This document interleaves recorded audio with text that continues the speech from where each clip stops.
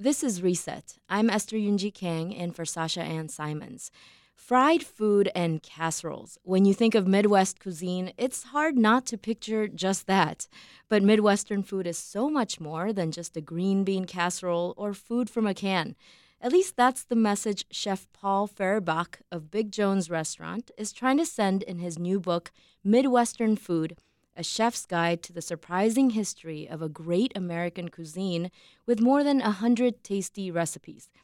He says it's dozens of jellies, pickles, breads, and more that are distinct from those found in other parts of the country, and that the Midwest actually has contributed to American cuisine at large and deserves its recognition.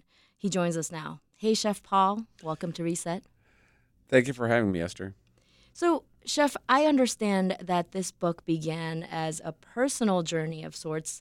It was kind of a way to connect to your family's recipes and history. Can you tell us a little bit about that?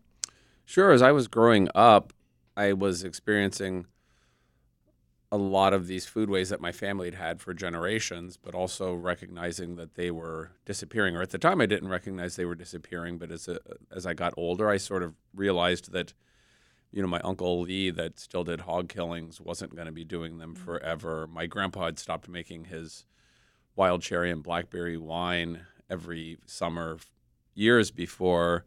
My Aunt Rita, who was the master home cook, the best home cook I've ever known in my life, was getting old. My mom was getting old, and she had a lot of these like German rooted cakes that she'd learned from Dad's mom, from my grandma, Kuchen and Stollen and things like that she would make, and these things would be disappearing or at least changing. And I wanted to document what we had, and it sort of grew into a project where I documented what we had, but also we ponder a little bit where foodways might be going or what we might be eating in the future as well. And you're from the Midwest, is that correct? Yeah, I grew up in southern Indiana, which is kind of border country. So near the Ohio River Valley, Cincinnati, St. Louis, Louisville were very influential cities in what we ate there. Got it. Before we get into your book, can you talk a little bit more about Midwest food myths? What do people get wrong about the food from this area? Well, people think about Midwestern food, and nowadays I think it's fried food, obviously meat, potatoes, and ranch dressing. Like that's what they think of as. And I love all of those things. And I think most Midwesterners love all of those things. But there's so much more to it. I think the thing that a lot of people miss, and it's right under our noses and it's everywhere, is the pizza culture here is really fascinating and diverse, from Detroit to St. Louis and from Minneapolis to the Quad Cities and Cincinnati and everywhere in between. There's 5 distinct regional pizza styles at least. And then a lot of those have, sort of sub-regional or local styles. And every town in the Midwest has a great little local pizzeria that's been doing it for years and years and years. And it's usually, you can only find that particular style of pizza there. And that's just one example. But there's Chili in Cincinnati. There's Booyah in Minnesota and Wisconsin. Wisconsin's a great state to have hamburgers. That I guess is quintessentially Midwestern, but every town has a local butcher shop, and they're using local meat, and every town has a bakery, and they're using those local buns with that local meat, and you're having a burger experience you can only get in that town. Those flavors. You talk about a lot of these great things like the pizza culture, the burger culture. But before we get into that, can we talk a little bit more about those myths and sort of the jokes, right? The food in the Midwest has often been reduced to casseroles, and it's become the butt of jokes. What do you think led to that? I know you talk a little bit in your book about sort of coastal sort of poo-pooing of this culture. Can you tell us about that? You could definitely call it coastal elitism is cast upon the Midwest a lot. And that's a common theme, I think, that you hear from everybody who lives in the between lands in the United States. People in the South have felt the same thing for years. And it's really a very narrow-minded view of what happens in the Midwest. I mean, if all you ever do is fly over it, I guess, then that's all you see. But when you visit the Midwest and you travel through the various regions, what you see is a lot of cultural richness. The reality is, though, too, that there is some grain of truth in those stereotypes because for most of the Midwest's history, it was settled a little bit later than particularly the East Coast, but also the South. The Midwest was largely settled by people coming in and settling the industrial cities as America industrialized. So it was the 19th century into the 20th century was when there was this boom in the cities, and we were working. I mean, we were working our butts off, putting people in cars, putting people in homes, and feeding people from the grain belt, and all of the corn and soybean fields, and the great productivity of the cattle ranches and the meat packers. And so this industry grew up, and we were busy. And so things like casseroles became a real reality for workaday folks in our homes, because when you have a two-earner household and you have kids in school, and you have these new technologies of mass-produced ground beef, which made it cheap, and because it used to be an expensive luxury food that only rich people could afford. But you have frozen vegetables, and you have starches being grown and produced in mass, that you could just throw those in a pot or in a pan and put them in the oven and forget about them for an hour while you did your chores and work. Homework and those types of things, and come back to it a little bit later, and you have all four food groups, as we knew nutrition at the time, in one dish. So those things happened, and the American fast food culture came out of the Midwest as well, love it or hate it, but it's again that reality of busy workaday folks only having a few minutes for lunch. And so cafes, the Main Street cafes became very important, serving simple, affordable lunches, and you have things like the chili in Cincinnati, hot dogs, hamburgers. These types of things sort of sprung up in the local cafes. The horseshoe sandwich in Springfield, and so you have this great diversity of working man's foods, working people's foods that sort of sprang up out of this work culture that we had. It sounds like you have respect for the humble casserole. I mean, do you like to eat it yourself, or? Yeah, I mean, I have a soft spot for it, but I have always liked pretty much almost any kind of food that I could eat. And my mom used to make this. People who know this dish will probably either get really excited or get despondent. That my mom used to make the tuna noodle casserole, which is like one of the quintessential hot dish casseroles, and that's still my favorite thing. I make it about once a year just to kind of experience it again in person.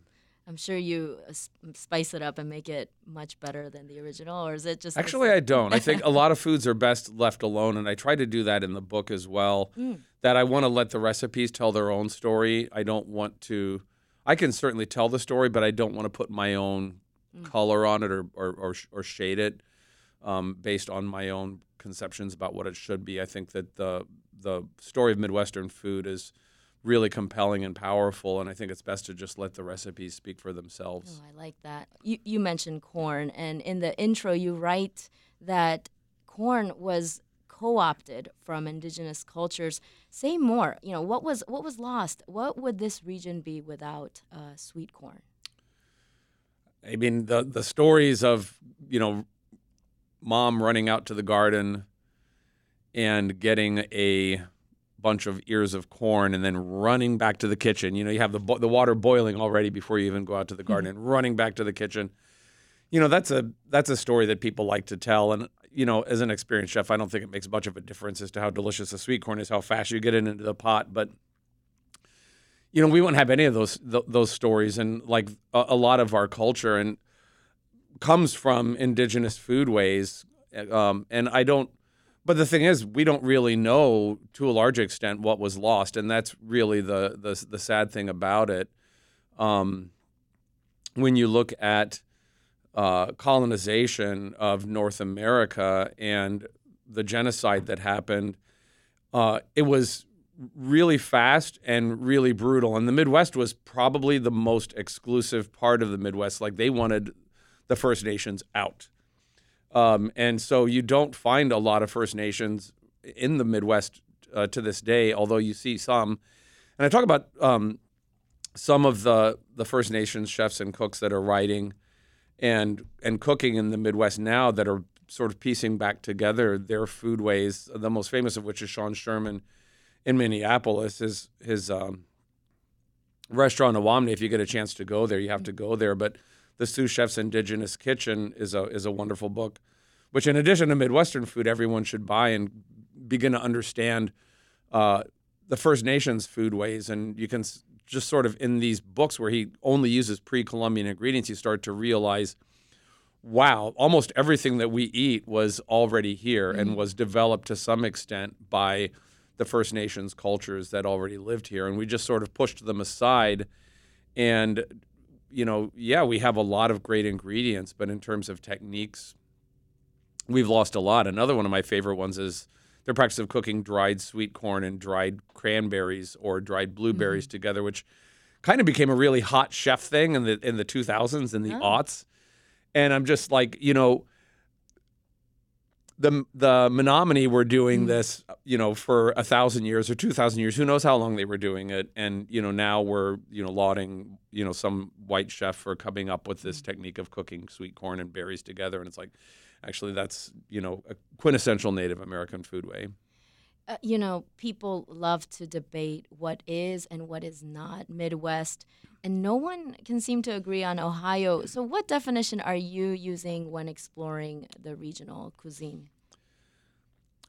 I believe in the beginning of the book, when I started piecing together what is the Midwest, one of the books that I looked at was a book called The Eastern Heartland by the Old Time Life series from the 1960s, and James Beard actually edited it. The famous food writer. There's a very important foundation in his name. He talks about how a shared heritage or a shared story of national origin is really important to building cohesiveness of a region, and that's a really difficult and kind of a loaded way of looking at it, because the Midwest, while it is maybe the most Eurocentric region of the United States, it's still 26% non-white. So it's a very diverse province. And there are immigrants from all over the world at this point, but we have African-American and Latino populations, primarily in the cities, who are all part of the Midwest. So how do you define it? And I think what really defines it, and I looked at it on the census website, going through and just by ethnic group, by national origin, by age, every measure I could think of, to apply all of these different filters and find out what sort of defines the Midwest. And it turns out you could take German national origin, and literally it's like putting a stencil over the Midwest and drawing a picture of the density of people of German national origin. So parts of the Midwest, Kansas and Nebraska particularly, are over 40% people of German national origin. The Midwest as a whole is about 25%, whereas the rest of the country as a whole is less than 10%. So it's a really strong cultural influence here. And then this is sort of applies to the country cooking aspect of Midwestern cuisine, which is one of the fascinating things about Midwestern cuisine is urban and industry, but also the country cooking. There's this real dichotomy going on. Is that there's these Anabaptist religious sects, the Amish and Mennonites, which people in small towns and people in the countryside sort of idealize as the very ideal of simple, wholesome country cooking, old-fashioned food, old-fashioned arts and crafts, and it's sort of this real identifying factor for a lot of people in the rural Midwest in terms of idealizing what our culture is. And so I thought that where those groups are located, you could probably indicate that influence on the people.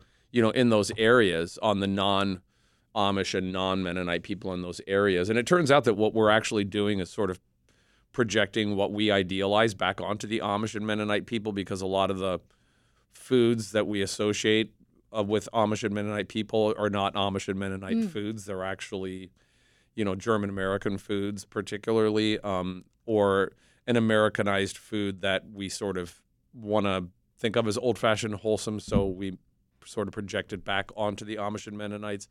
But you could actually look at where these settlements are, and it's upstate New York and upstate Pennsylvania, which also sort of dovetails with that density of people of German national origin, and all the way up into the Dakotas and over into Missouri. And that sort of really, to me, defined our region. And then the cities are kind of a completely different thing altogether. They're very, very diverse.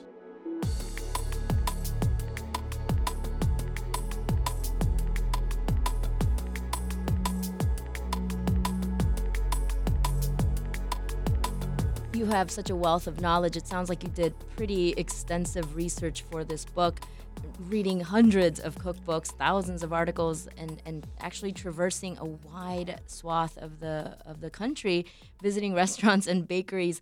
You use a 3-generation rule to help guide what does and does not make it into this book. How did you settle on that rule? That's actually a really good question. And I wanted to say that I wanted a food that I defined as Midwestern to have staying power here.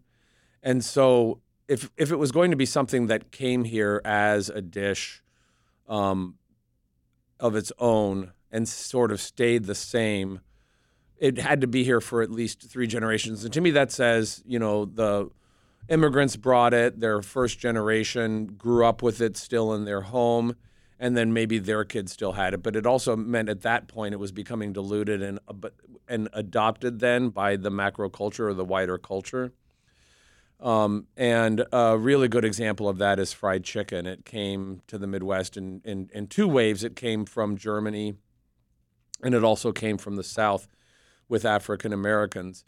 And so, but in both cases, it's been here for more than 3 generations. And fried chicken has changed, but it's still more or less the same thing that it was, in Germany 500 years ago.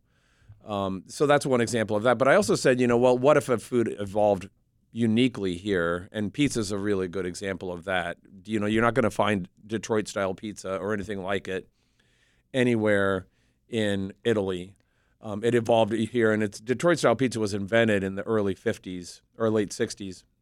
So it's only been around for about 70 years. But it is distinctively Midwestern because it was invented here. Okay, back up a little bit here. We need to talk about fried chicken. I mean, there were some surprising claims in the book, and you just mentioned that fried chicken is actually from the Midwest. And before that, it was an old recipe from Germany. What are you talking about? I mean, I think I say that the fried chicken is from the Midwest, but it's also from the South. I think people need to understand that Germans came to the United States as early as Jamestown and scattered through the colonies very early. But our experience, and certainly in my hometown where I grew up with it, and this is one of the things that really drove me to write this book, was to get a lot of these stories about where American food came from, not just Midwestern food. Because Midwestern food, I always thought of fried chicken as Midwestern food, or at least it's what I grew up with, and I grew up in the Midwest. And if you go back to my hometown, where everybody is from, literally for 6 generations, is from these 2 little towns in Baden and Southwest Germany. You ask anybody where's fried chicken from? They say, "Oh, that's a German dish. The Germans fry everything." And so when I wanted to talk about that in the book, and I wanted to include fried chicken in a book about Midwestern food, which I knew might turn some heads, I had to come with receipts. And so I looked into the German literature, and what we found was that the Germans were all over fried chicken, all the way back into the 13th century. And, in the 17th and 18th century, it explodes in German cookbooks right at the time when Germans are emigrating here. And so it explains why towns like Jasper, Indiana, and New Alsace, Indiana, have these really strong fried chicken cultures, even though the towns are, white as day and are not populated by people from the South. They're people who came directly from Germany, where fried chicken was a very celebrated dish in the 19th century. You talked about chicken just now. Now let's talk about hot dog. You say the hot dog also comes from here. Say more. The hot dog came from Germany as well. There's the Frankfurter, which is the town Frankfurt, and there's also the Wienerwurst, the Vienna sausage. And David Berg is the oldest record I could find of a company that was mass producing, and this is 1866, I think, off the top of my head, in Chicago, that was mass producing hot dogs. But hot dogs are a really interesting story, like hamburgers are, in that you used to have to chop all of this meat by hand, and it's an emulsified sausage, which is how you get that fine texture. So you have to beat the crap out of it to really refine and turn the meat into this fine paste, and then you have to stuff it into these little casings and cook it. So for most of their existence, these sausages were extremely expensive foods that only wealthy people could afford. And in fact, I cite a recipe for Wienerwurst in the book that is made from beef loin, filet mignon, and speck, pork belly. So you can imagine that being a very expensive sausage. And it was in the meat packing houses of Chicago that hot dogs were then transformed as mechanical meat choppers, extruders, and the mixing machines that could emulsify the sausages that automated that process and turned what was once an extremely expensive food that only rich people could afford into something that was extremely cheap and could be put on the mass market. And the oldest record we have of somebody mass producing that type of sausage is David Berg in Chicago in the late 1860s. Speaking of sausage, the producer who worked on this segment grew up in Cincinnati and loved hearing all the references to food from that city. There is obviously the chili that you mentioned, but you also described geta. It's a mix of meat, often offal, mixed with grain, usually oats. She says you described the texture perfectly. Let's have you read a passage from the book. Sure, I love geta too, so this is fun. I had a lot of fun writing this passage. If you've never tried geta, put it on your bucket list now. Of all the peasant meat and grain quasi-sausages we have, this one may be the best if you like toasty, whole grain flavors. At worst, it rivals Cajun boudin as a meat stretcher. Be sure to give it a hard sear, preferably in coffee can grease, bacon grease, or beef drippings. The way the oats crisp up around the edges and toast all over is everything. The pearlescent texture of the oats, a serf's caviar, mingles with bits of well-cooked meat to do a tactile two-step on your palate, while heady aromas of toasted whole grain and meat waft about your head. Wow. I love that. That actually sounds delicious. And Get it? Is that good? Yeah, it sounds hearty. It is hearty. It was Geta's one of those things that goes all the way back to Germany, a sausage called Grützewurst. They have it in Minnesota, too, in some small towns. But it's, you take meat and you want to stretch it, so you mix it with grain. The Cajuns do it with boudin. In the Southeast, they do it with cornmeal to make liver mush. And in Cincinnati, they do it with pinhead oats to make Geta. Sounds awesome. What has been the reception to this book like so far? It's been good. I'm excited to get it in more hands. Everybody should get it and read it. And everybody that I know who's read it has had really good things to say because everybody finds something that they identify with. People back in my hometown love seeing recipes for oddball dumplings like knifflies. Nobody's ever heard of knifflies outside of my hometown. People from Cincinnati love reading about Geta or the chili. People from St. Louis love reading about toasted ravioli and the pizza there, which I love. And, St. Louis pizza is kind of misunderstood and maligned in the same way that Cincinnati chili is. And again, I think that's the closed minds of the coast. When you understand the cultural significance and context of these foods, they're really powerful. That's Paul Fehrenbach, chef of Big Jones Restaurant and author of Midwestern Food, A Chef's Guide to the Surprising History of a Great American Cuisine with more than 100 tasty recipes. Thanks so much, Chef. Thank you, Esther.